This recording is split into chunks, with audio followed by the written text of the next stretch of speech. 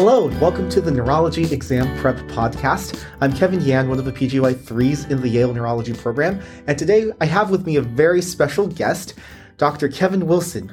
Longtime listeners will undoubtedly recognize him as one of my predecessors as the host of this podcast. He was responsible for recording many episodes during his time as a resident here, and he is now my favorite Yale Neuromuscular Fellow. Welcome back, Kevin. Thanks for having me. I'm always excited to be here with my favorite future neuro-ophthalmologist from the Yale Neurology class of 2024. It's very specific. So today, Kevin has agreed to come back and talk about Guillain-Barré syndrome, especially the inflammatory demyelinating polyradicular neuropathies. So Kevin, let's start with acute inflammatory demyelinating polyradicular neuropathy, because that is probably where most of our listeners immediately jumped to when they heard this topic. What's your typical clinical vignette?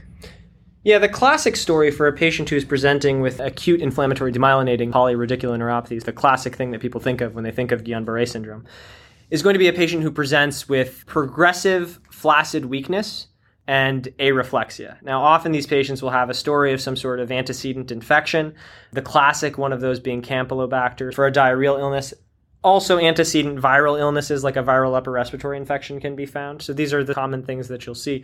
Now, there are a variety of variations on that we can get into in a little bit. But the key classic points that you're looking for are progressive weakness, typically ascending, so starting distally and progressing proximally, and areflexia, progressive loss of reflexes. For AIDP specifically, we would expect to see both motor and sensory symptoms. Generally, yes. These patients will also have some sort of paresthesias as part of their presenting complaint. So what's the pathophysiology of acute inflammatory demyelinating polyradicular neuropathy, Kevin? So the basic principle is that you're looking at autoantibodies that cause some sort of disruption of the myelin sheath.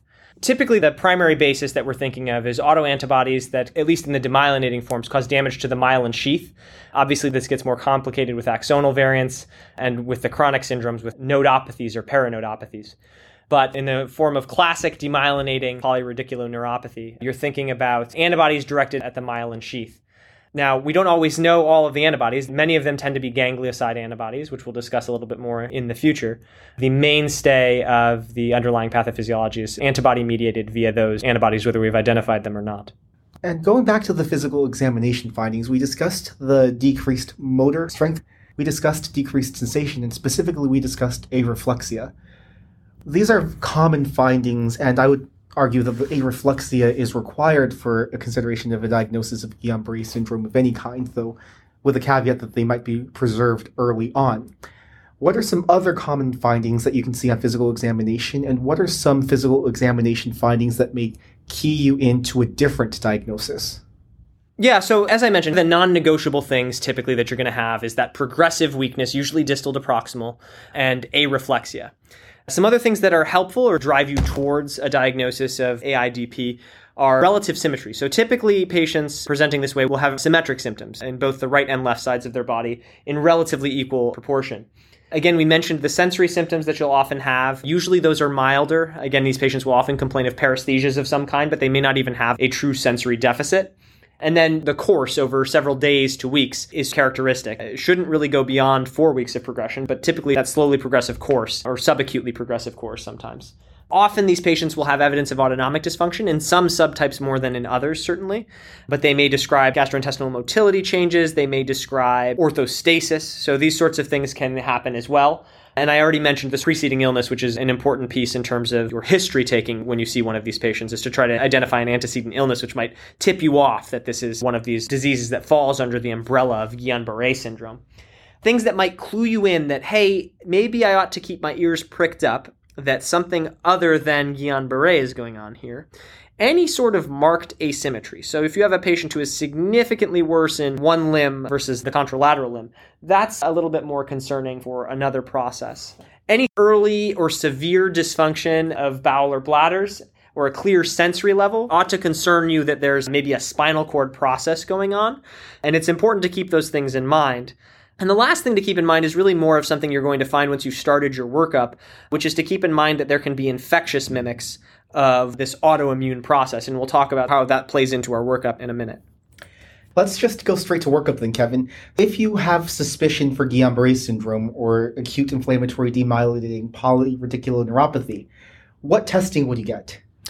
I think one of the most essential tests that you can get relatively early on is a lumbar puncture. And what you're looking for there is the sort of classic thing that you probably all remember from medical school, which is albuminocytologic dissociation, because we do love our big words. And that's relative increase in protein without concurrent increase in the cellularity of the CSF. Now, the one thing I'll caution you about there is that, at least in our lab here at Yale, the upper limit of normal for nucleated cells in the CSF is 5 per high-powered field. And then if you get above 5, but less than 50, that doesn't necessarily rule out your diagnosis of Guillain-Barré syndrome. So I think it's important to keep that in mind, that you can have the presence of some nucleated cells in the CSF and not obviate this diagnosis. You're looking for that protein increase more than anything. But once you get a nucleated cell count above 50, you really ought to be more concerned that there's something else going on here, whether that's some sort of hematologic process or whether that's some sort of infectious process, depends on other parts of your workup. But once you get above that 50 in terms of your cell count, you ought to be more concerned about those things. So the lumbar puncture is an important piece early on. And one of the tidbits I have for the medical historians out there is, back in the early 1900s, they had a lot of patients who presented with this clinical vignette. They got lumbar punctures on a lot of them, and they found that some of them had elevated proteins while others did not.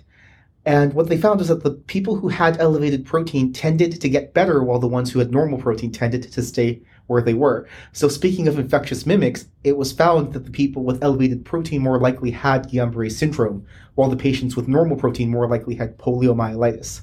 That is interesting, and it makes sense. That gets at the other hallmark of this disease that I guess I didn't mention when I was talking about the clinical course before, because it won't help you diagnose this in the short term, but it is important to keep in mind, which is that this is typically a monophasic illness that gets better.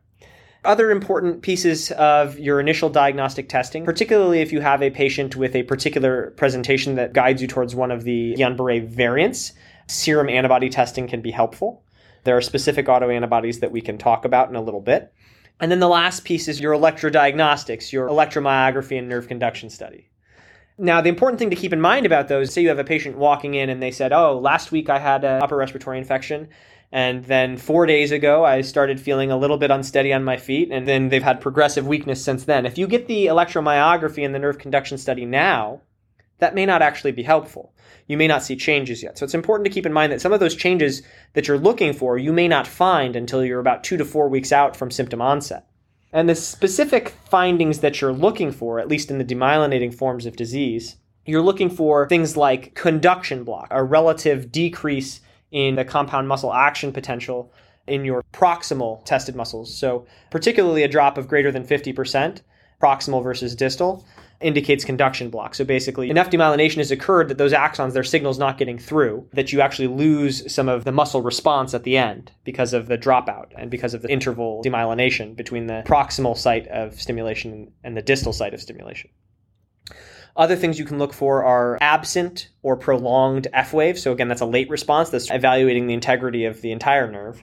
You can look for temporal dispersion as well, where you have a normal action potential that's very spread out, and that's because you have all of these fibers that have been varyingly demyelinated, and now instead of all conducting at one glorious speed, some of them are dropping out or coming in slower, and so you have a lower prolonged action potential instead of a nice, sharp, happy action potential. So those are some of the primary findings. And then you can find evidence on your needle electromyography of active denervation, although you may not find it again, as I mentioned early on. And those findings, as a quick review, are things like positive sharp waves and fibrillations and findings of that ilk that might indicate active denervation. One of the interesting things about electrodiagnostic testing for Guillain-Barré syndrome is that it's not entirely length dependent, because the sural nerve, for whatever reason, is oftentimes spared. That's correct. So sural sparing is not a requirement, but we often do see it because, again, this is an autoimmune process. It's not necessarily a length-dependent process as we think of our, I don't want to say garden variety because it feels against my principles, but as our garden variety neuropathies that you might see with a common diabetic neuropathy is a length-dependent process, or many of the other neuropathies we see in clinic are length-dependent processes. So distal nerves should be affected first, but that is not the case here. So you may see sural sparing because the sural nerve just hasn't been affected yet. Now let's talk about treatment of acute inflammatory demyelinating polyradicular neuropathy, Kevin. Yeah, so I think the most important thing to say about treatment is, as I mentioned, it's a monophasic disease typically. So it should get better on its own. And that means that supportive care is essential. So monitoring these patients is essential. The things that you're looking out for are bulbar and respiratory compromise as a result of the disease. So one of the most important parts of identifying these patients, and one of the most important parts of your initial workup ought to be evaluating their respiratory status and then establishing a plan for continued monitoring of their respiratory status, because you can expect it again to decline, particularly in those first 4 weeks after symptom onset. And it will reach a nadir at some point in there, but you want to make sure that you're monitoring these patients and being aware of their respiratory function. So the tools you can use for that are things like negative inspiratory force and vital capacity. And again, these are common benchmarks that you're using, looking at negative inspiratory force of greater than negative 20 centimeters of water. So again, negative 19 centimeters of water or higher. Yeah. We both enjoy being pedantic, and mathematically, we have negative numbers. If they're closer to zero, then they're technically greater than. So to make it a little less confusing, one thing we could say, even though I love being mathematically accurate, even if it is confusing, one thing we could say is the absolute value of inspiratory force is less than 20 centimeters of water. That would be a reasonable thing to say. It may muddy the water. The point is your negative inspiratory force, you're concerned about it being less forceful, closer to zero, I should say. And then again, you're looking at vital capacities and you're thinking a vital capacity less than a liter. But again, it can be helpful to look at patients' body size and tag your vital capacity concern to their body size. Two of the mainstays of treatment that we have are intravenous immunoglobulin therapy and plasmapheresis. Which one do you usually go to first, Kevin, and why? Yeah, that's a great question. And once you've established your patient's stability and you're monitoring their respiratory status and you've got that all set up, you want to move into our treatments. And again, the goal with these treatments is to hasten their recovery. They don't induce recovery, but they hasten it. These patients, as I said, tend to get better. And the goal of either IVIG or plasmapheresis is to increase the rate at which they return to their new baseline, which ideally is their old baseline, but may not always be. Now, one thing to keep in mind is that there's no evidence that one of these treatments is superior to the other. Many people will say that it is more sensible to start with plasmapheresis if you're going to do both, although there's actually no evidence that following up one treatment with another has any increased beneficial effect.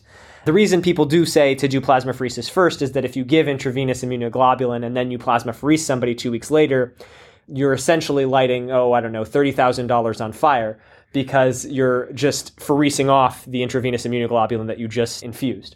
So that would be the logic behind that. Now, again, the data says that subsequent treatments for a patient who has already reached their nadir and is now getting better, or certainly not getting worse, that subsequent treatments are not necessary. Now, what I will say, now that I've said that subsequent treatments are not necessary and that only one treatment of either intravenous immunoglobulin or plasmapheresis is sufficient, what I will also say is that about 10% of patients, maybe a little bit more than 10% of patients, will actually relapse. So after they have started to improve, they will again worsen.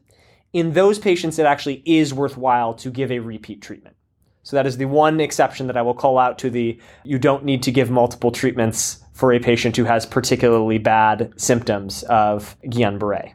I think it's somewhat unfortunate that practical concerns do guide what we do first, because intravenous immunoglobulin therapy is relatively easy to administer while plasmapheresis is not. You have to get a Quinton catheter or some kind of central catheter in place and then bring the patient to an apheresis or lab medicine infusion center. We typically also don't pherese patients on consecutive days, whereas IVIG can be given on consecutive days. So patients who get plasmapheresis often have longer hospital stays. So often we do go with intravenous immunoglobulin first because of practical considerations. And one important question to ask, Kevin, is there a role for corticosteroid therapy early? There is not. Certainly not in the Guillain-Barré syndrome. There's no evidence that it's helpful, and there are some studies that indicate that it might actually be harmful to these patients. So corticosteroids are not an essential part of the acute inflammatory demyelinating polyradicular neuropathies. And on that note, let's segue to the chronic inflammatory demyelinating polyradicular neuropathies. What's the main difference? The main difference is really time course. You may have heard me harping on that 4-week time course. You expect these patients in the acute syndrome to progress over the course of 4 weeks or so. Chronic patients tend to go over at least 8 weeks.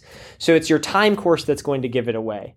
You're looking for a lot of the same findings on your electromyography and nerve conduction studies, as I mentioned before, with F-wave prolongation or F-wave dropping, temporal dispersion, and conduction block. as well as, in the case of these demyelinating variants anyway, reduced conduction velocity. So those things are going to often be the same. Again, there's a variety of autoantibody testing that we can do. It tends to be some different autoantibodies that are involved in the chronic process as well. What's the main treatment for chronic inflammatory demyelinating polyradicular neuropathy? So these patients will actually do well with steroids. So you can treat them with steroids. Some of them also will get maintenance intravenous immunoglobulin. You could theoretically also do maintenance plasmapheresis, but there are major logistical concerns with that. These patients who get maintenance plasmapheresis have major issues with access and often end up with ports placed, and ports come with all sorts of infectious risks. And so we try to avoid that. So maintenance intravenous immunoglobulin is also an important mainstay. Let's pivot and talk a little bit about some other variants of Guillain-Barré syndrome. Both acute and chronic inflammatory demyelinating polyradicular neuropathy, as the name suggests, are demyelinating forms. So there are also axonal forms of Guillain-Barré syndrome. So what's the big clinical distinction in your mind? Yes, you do have axonal variants. They also have helpful acronyms like AMAN, which is acute motor axonal neuropathy, and AMSAN, which is an acute motor and sensory axonal neuropathy. These patients often do a little bit worse clinically, so they'll often have more severe presentations. And they'll have different findings on their electromyography and nerve conduction studies. They typically won't have prolonged F waves, although they will often have absent F waves because of loss of axonal integrity. Again, you can find evidence of active denervation, although typically you'll see that, again, 2 to 4 weeks out from their initial presentation, because that's a measure of loss of axons. And again, you'll see loss in compound muscle action potential amplitudes on their nerve conduction studies as well.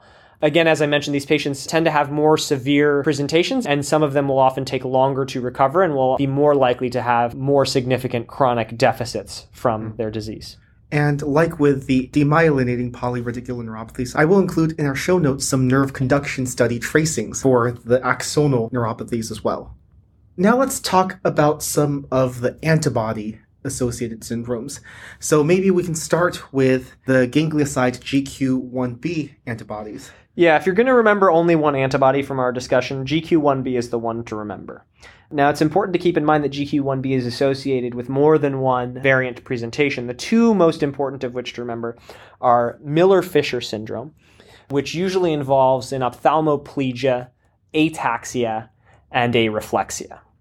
And Miller-Fisher syndrome happens to be named for Dr. C. Miller-Fisher, who was a vascular neurologist. I believe he practiced at the Massachusetts General Hospital. He described several patients with this triad, and now the syndrome is named for him. Though I will say that I think when we're actually seeing patients and sending off the GQ1B antibodies, most patients with Miller-Fisher syndrome don't actually have all three components of his triad. That is interesting. I didn't know that about Miller-Fisher, largely because I despise eponyms, but I do appreciate your commitment to the history of medicine. I will say that GQ1B is also associated with, well, frankly, a controversial diagnosis, which is Bickerstaff brainstem encephalitis. Some people will dispute the existence of this, although I think it's worth knowing about because it may crop up on tests here and there. So GQ1B antibodies are also associated with that. And that typically presents, again, with patients who have these areflexia weakness, and then they'll also have encephalopathy in addition to ophthalmoplegia and ataxia. For some variants of the chronic form of Guillain-Barré syndrome, we've got a few more fun acronyms and initialisms to talk about. There are definitely some variants there, and this is a little bit more of a heterogeneous section.